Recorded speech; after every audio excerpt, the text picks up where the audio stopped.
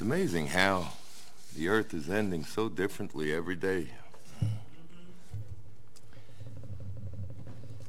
New York Jews can't help but be sarcastic when we're confronted with insanity. The title of this message is Sleepers, Arise and Shine. Originally, Hanukkah referred to the dedication of the altar in the first temple, Solomon's temple. It was recorded in 2 Chronicles chapter 7. It was called Chanukhat HaMizbeach, the dedication of the altar.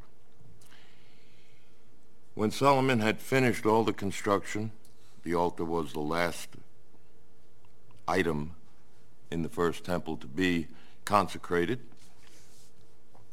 Solomon prayed, and fire came down from heaven and consumed the sacrifices that were laid out on that altar.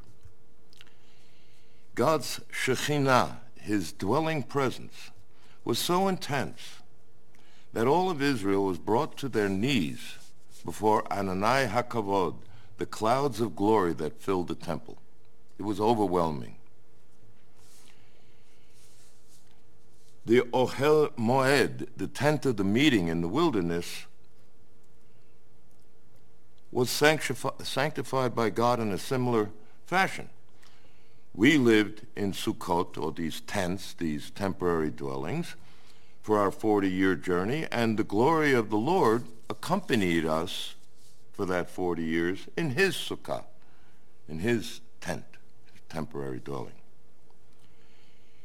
Essentially, during that time of the 40 years, he was there to restore the faith of a new generation, that we would see him even as Abraham did, as Adonai Yireh, the Lord our provider. Today, the word Hanukkah is mostly associated with the late celebration of the Feast of Tabernacles, Sukkot, that is recorded in 1st and 2nd Maccabees, when Yehuda purified the second temple with fire and dedicated the altar of God once again. Noteworthy is that God's presence did not sanctify that altar by igniting the sacrifice himself with fire from heaven. We didn't see a supernatural ignition upon that altar. It was not consumed by heaven's fire. The prophet Haggai spoke of God's diminished presence in the second temple. In the 7th month, which is the holy month, it contains Rosh Hashanah, or the time of the remembering the trumpet blasts, Yom Kippur, the Day of Atonement, Sukkot, Tabernacles, and Shmini Atzeret, the day that followed Tabernacles, the 8th day. These were all the holy days, all the fall holy days fall in Tishra. In the 7th month, God commands Haggai to speak to the remnant of his people in Israel. Haggai chapter 2, verse 3. Who is left among you who saw this house in its former glory? How do you see it now? Is it not like nothing in your eyes? The second temple was diminished by two rather obvious deficits.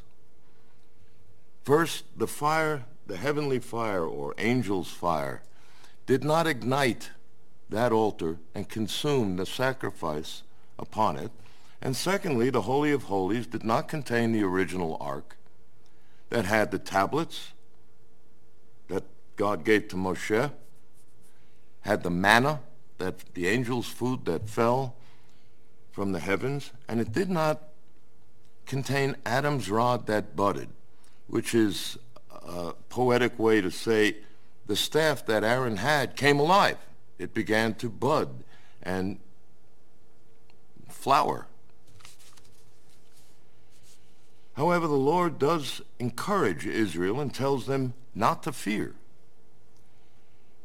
His Spirit remains in our midst. His breath still fills us with life. Haggai chapter 2, verses 6 through 9. In a little while I will once more shake the heavens and the earth and the sea and the dry land. I will shake all the nations, and what is desired by all the nations will come, and I will fill this house with glory. The latter glory of this house shall be greater than the former, says the Lord of hosts. And in this place I will give you peace. It's reminiscent of the Birkat HaKohanim, the priestly blessing that the Lord says, and I will give you peace. Many of my people believe that the greater glory that God speaks of here will be the glory of King Mashiach, King Messiah.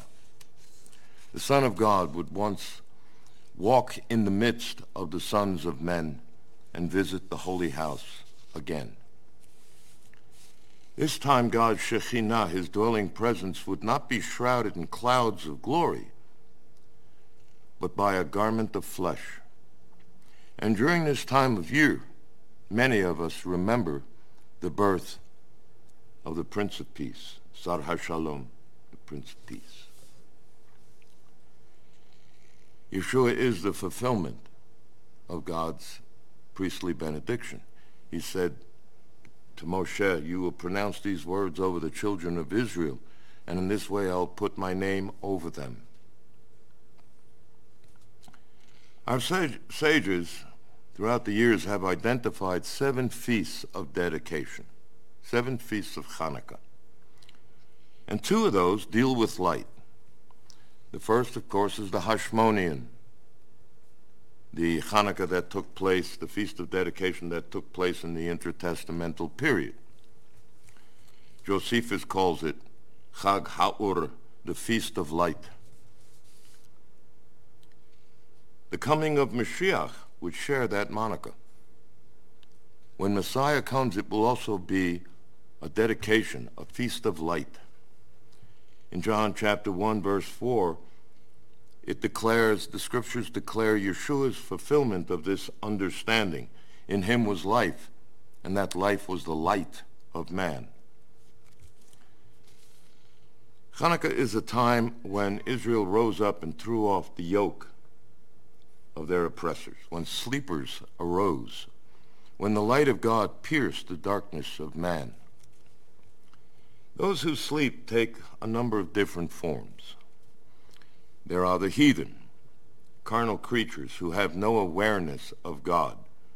They either have no neshama, or their neshama, that breath of God, has been so diminished within them that God is not a conscious thought in their reality. He plays no part in how they behave. There are those who are open to the idea of God. They're almost persuaded to be a believer. Those like Agrippa in Acts chapter 26. Paul is speaking about the Lord Yeshua, and Agrippa says, I'm almost persuaded, but he's unwilling to take that next step. And then, of course, there are believers who have strayed from the path of righteousness and are unconscious concerning their present condition. They're deluded, like those at Sardis, the church of Sardis in Revelation chapter 3. They have a reputation, they think they are alive, and Yeshua says, but you are dead. You're not alive. You're deluded. Very similar to the parable of the seeds, which describes how different people react to the word of God planted in their hearts. The birth of Yeshua, as well as Yochanan, who preceded him, was a shofar blast designed to awaken the sleeper. The truah, the shout that could not go unnoticed. All would hear it. It's just a question of how each individual would respond to that shout. Luke provides us the context for the birth of both Yochanan HaMakbil, John the Baptist, as well as Yeshua.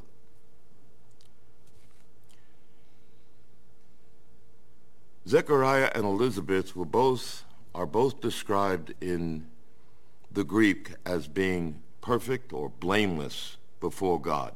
In the Hebrew, of course, that would be tam, the Urim v'Tumim, the lights and perfections of God. Two others share that particular description. Noach was tam. He was blameless before God. But tam also means simple, perfect. And Jacob, Yaakov, was also described as a simple man living in tents, and the word for simple there is also tam, perfect, blameless before God. Zechariah and Elizabeth are old. They're getting on in years and they had no children, which was a source of no small embarrassment in ancient Israel. Zechariah was one of tens of thousands of priests during the first century. A priest could spend his entire life waiting to minister one time in the temple. The lots were cast, and Zechariah was chosen to burn the incense in the golden bowl or the golden censer or the golden altar. It's translated a number of different ways. It is a piece of gold that is hammered out. There are openings in it that allows the light and the fragrance to escape. Frankly, it's quite similar to the incense that the Catholics use in their service. He had prayed for most of his life to behold the coming of Mashiach. But he came to a place in his old age where that hope was no longer in the front of his mind. When he was younger, this was a desperate hope. The longer he prayed and the longer that prayer went unanswered, that prayer went to the back of his mind, if you will. It was no longer in the forefront. He lit the incense with a glowing coal, or actually he sprinkled the incense over a glowing coal that came from the altar of sacrifice, and he just stood for a moment. This was the procedure as it is described in the writings of my people. He stood for a moment bathed in the soft glow of the light from the seven-branched menorah.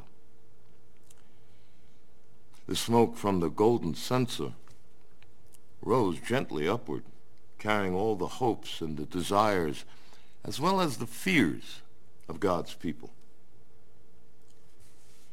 After absorbing as much of this blessed silence and stillness that he could hold, he would have bowed and backed away from the altar of incense that stood before the entrance to the Holy of Holies, that 4-inch wide curtain that would eventually be split in two.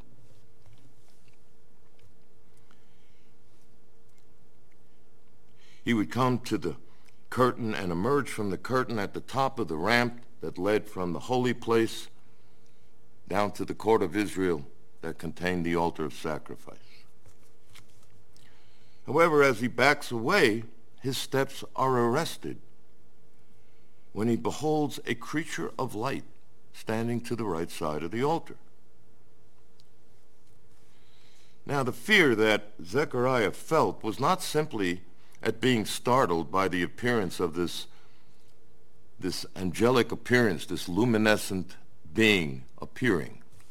It was a tradition of our people that the Lord would appear to his priests from the side of the altar of incense. If the appearance was on the left, the service of the priest was accepted. The angel appeared on the right, the service of the priest was not accepted, and he would die. And that's why Zechariah is so afraid. Gabriel appears on the right side of the altar. Gabriel informs this terrified priest not to be afraid and announces that God has heard his prayers, that he will be the father of the forerunner of Mashiach, the one who would come in the spirit of Elijah to turn the hearts of the father back to the children and the hearts of the children back to the father. This answer to Zechariah's prayer is not met with faith. Instead of praise for God hearing his prayers, there is doubt. How will I know? Since I and my wife are old. Quite reminiscent of Sarah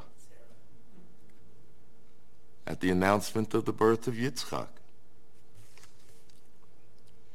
Gabriel appears annoyed. He gives a description of who he is. And because Zechariah did not open his mouth in praise of God, the sign that he sought would be silence, the inability to speak. Since you won't open your mouth in prayer, I will shut your mouth, and you will not be able to speak. After some time, Zechariah emerges to take his stand at the top of the ramp which led from the holy place to the court of Israel where the altar is. The pieces of the sacrifices are arranged in proper order on that altar, and the people are waiting to hear Birchat HaKohanim, the priestly blessing pronounced by Zechariah. Zechariah tries to speak the words of the benediction, unconscious that Gabriel's words have already been fulfilled.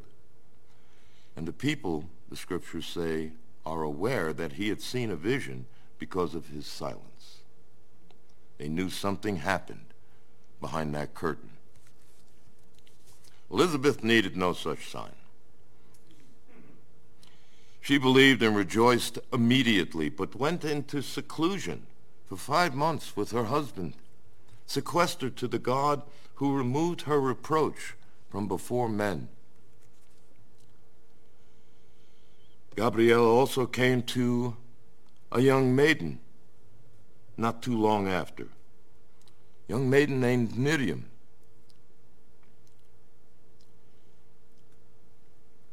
Approached her after the conception of John and greeted her, and his words are words I would long to hear at the appearance of the Lord. Hail, favored one, the Lord is with you. All my worries are over.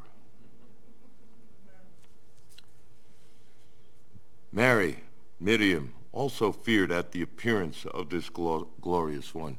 She too was told not to fear. She also was told that she would bear a son, and she too was given his name, Yeshua, for he will save his people. She also expressed doubt. How can this be? I am a virgin. But her doubt was the doubt of a young maiden. Her doubt was tolerated by God because she was judged by a different standard than the older priest. Once again, seek not many of you to be teachers. Your judgment will be under a different set of rules, stricter, more precise.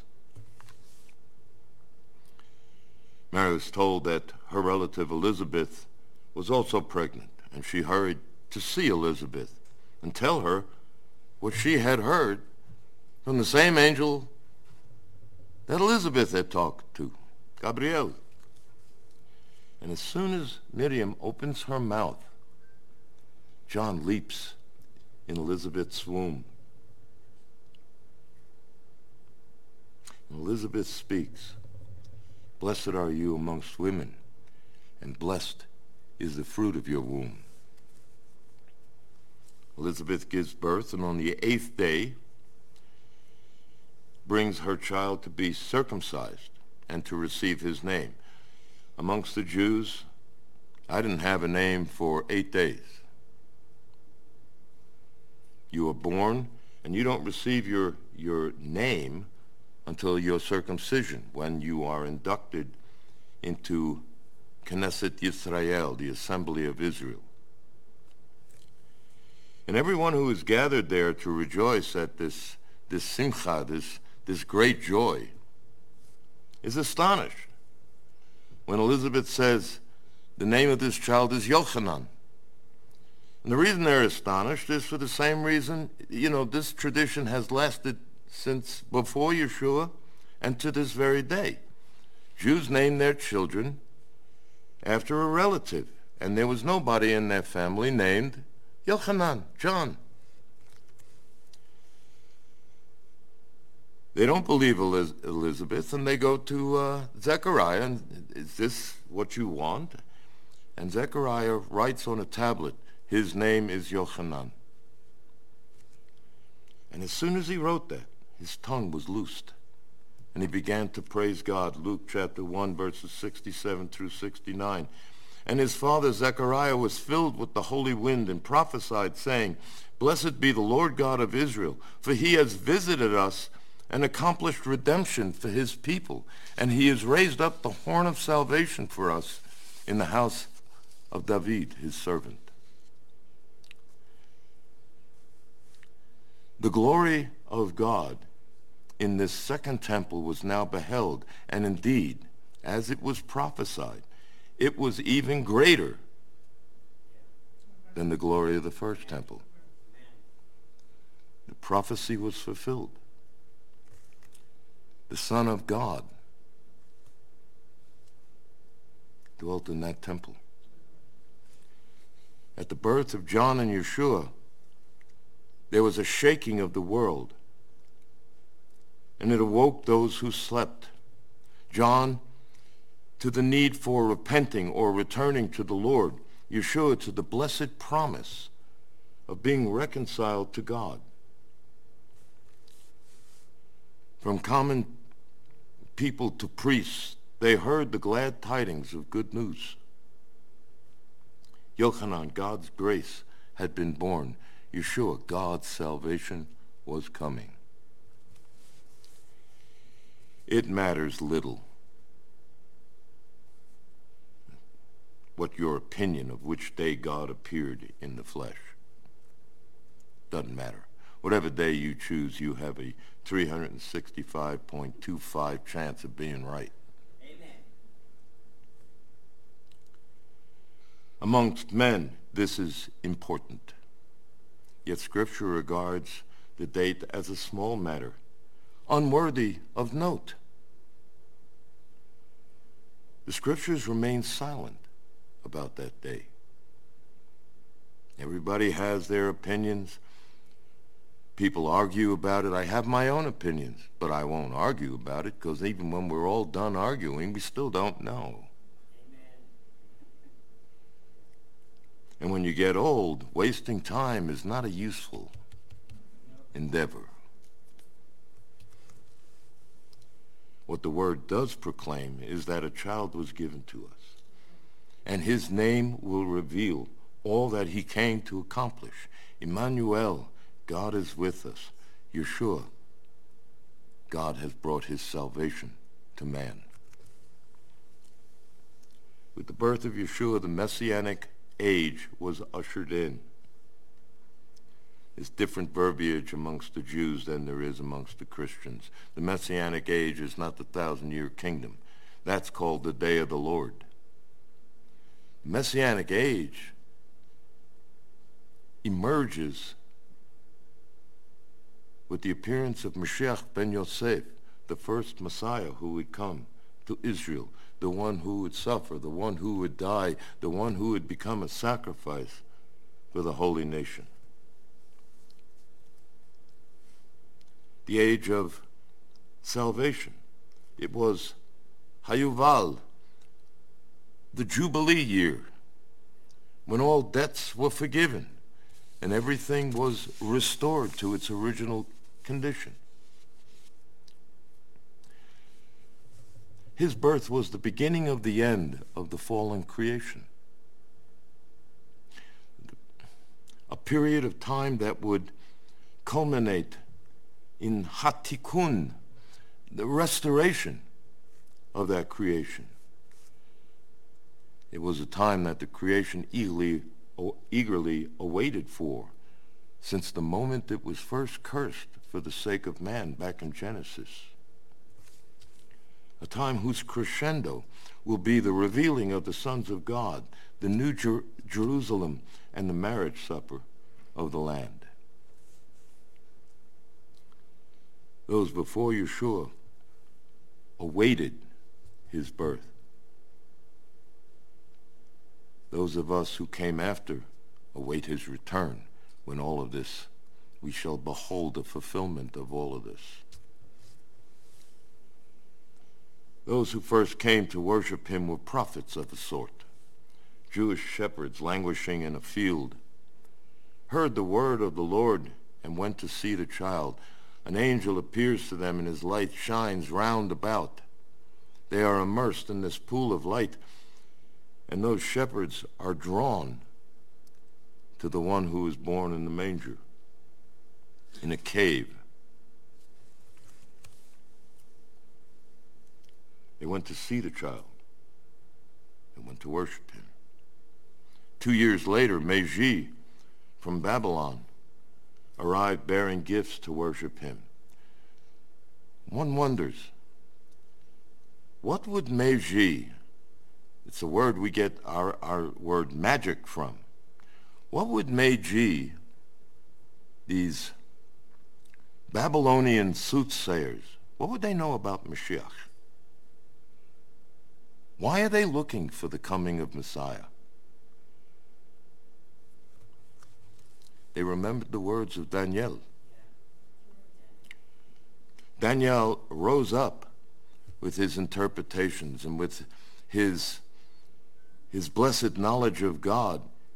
He ascended to a position where he was the head of a school in Babylon. What do you suppose Daniel taught these wise men in Babylon? He taught them the scriptures. Why were they looking for the star of Mashiach?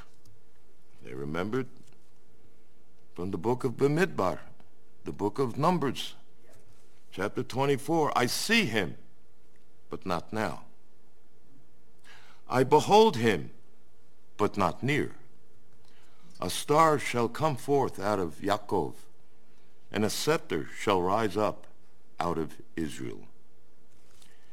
They were looking for the sign that Messiah would be born.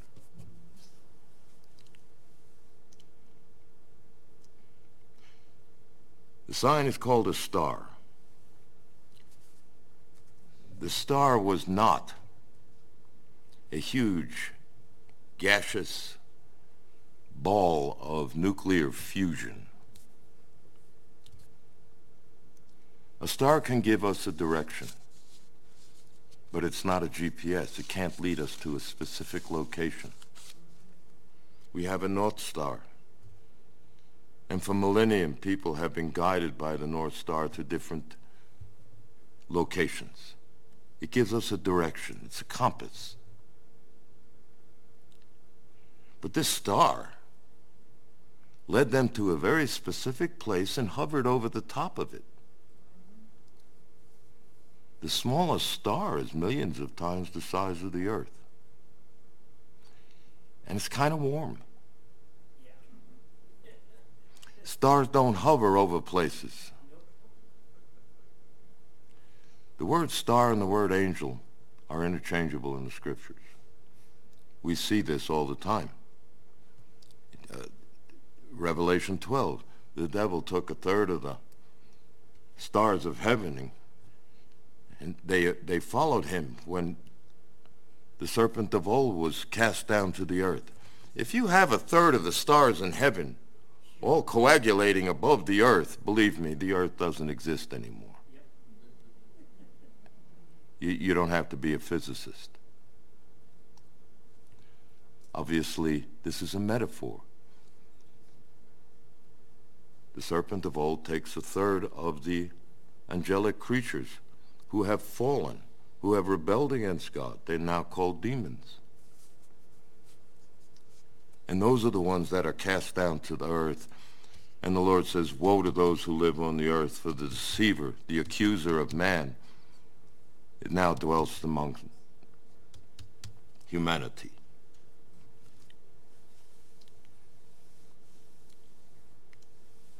Jew and Gentile, those who were near, the shepherds, those who were far off, the Magi from Babylon, called to worship the King of Kings, the Lord of Lords, the one who is called to be King of Israel.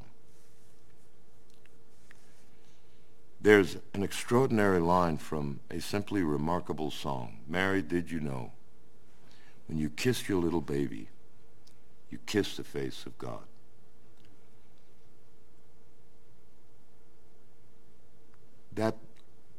That line tugs at my heart like no other line from any other song I have ever heard. Mary was the first one to fulfill, literally, Psalm 2. Many of your Bibles would say, pay homage or show respect to the Son. But that's not what it says in Scripture. Psalm 2 says, Nashkubar, kiss the Son, lest he be angry. Mary was the first one to fulfill that, literally. She would not be the last. Many from Israel and the nations would desire to kiss the Son and call him Dodi, my beloved. They are the ones who are invited to the marriage supper of the Lamb. Awaken this day from slumber. Yes, as man reckons time, it's been a long time since Yeshua first left and said, I'll come back shortly. We got to define the word shortly. God's reckoning of short and my reckoning of short, it's not the same. We are rapidly approaching the fulfillment of the words of Scripture when our Lord will return in glory.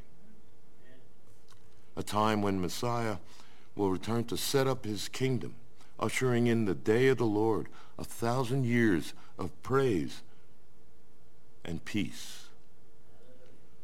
When Bechat HaKohanim will be visible. Prepare yourselves, for the day of the Lord is at hand. Rise up, for the glory of God has risen upon you, if you believe his Son has come. And allow that glory to shine forth and illuminate the hearts and the minds and the souls of every single person you come across. You know, our brother has just died. Powerful man of God.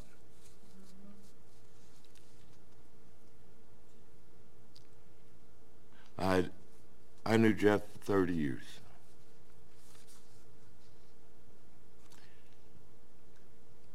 He worked God into every single conversation that he ever had. He and I used to go out. We used to go down Colfax to various hotels where the homeless were, and we would prepare a meal for Christmas or for Thanksgiving. We'd hand out food.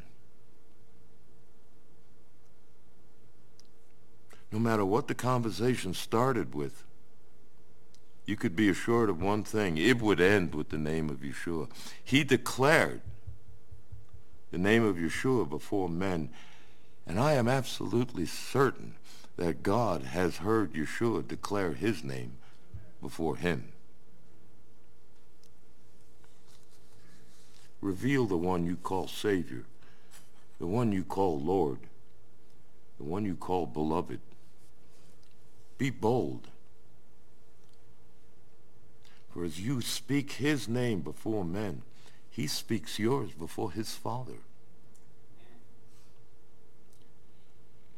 No matter what shame or tribulation you might receive for declaring the name of Yeshua here, it is a small thing compared to the glory that you will bask in for all eternity. We are rapidly approaching a time when preaching truth will be banned from this world.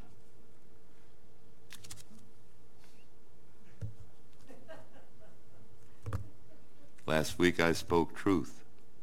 I didn't exaggerate. I didn't make anything up. My research was thorough. And tonight we're not on YouTube anymore.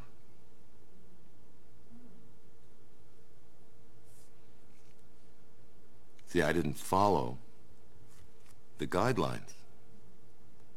I differed, in my opinion, on a subject from the medical community. I joined the ranks of all the frontline doctors who were also banned. I feel kind of proud.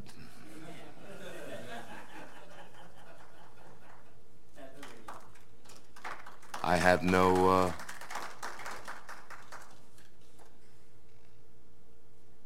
I seek the approval only one Jew, Yeshua.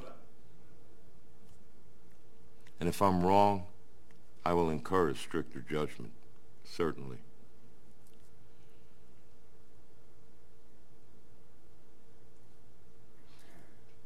The time is coming and is now here when preaching truth and reality will get you in some hot water. Don't give it another thought. Rejoice and be exceedingly glad. For so they persecuted prophets, apostles, anyone who speaks the truth. We're watching this. We are here. This is no longer in the future. We have arrived. Be bold in your assertion. Yeshua, hu Adon, Jesus, he is Lord. Father, in Yeshua's name, fill us with your spirit, your wind. Open our mouths that we might speak boldly of you. Do not let the watchman be shy.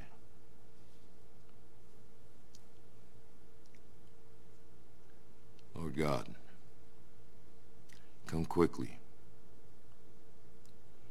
We desperately need to see you.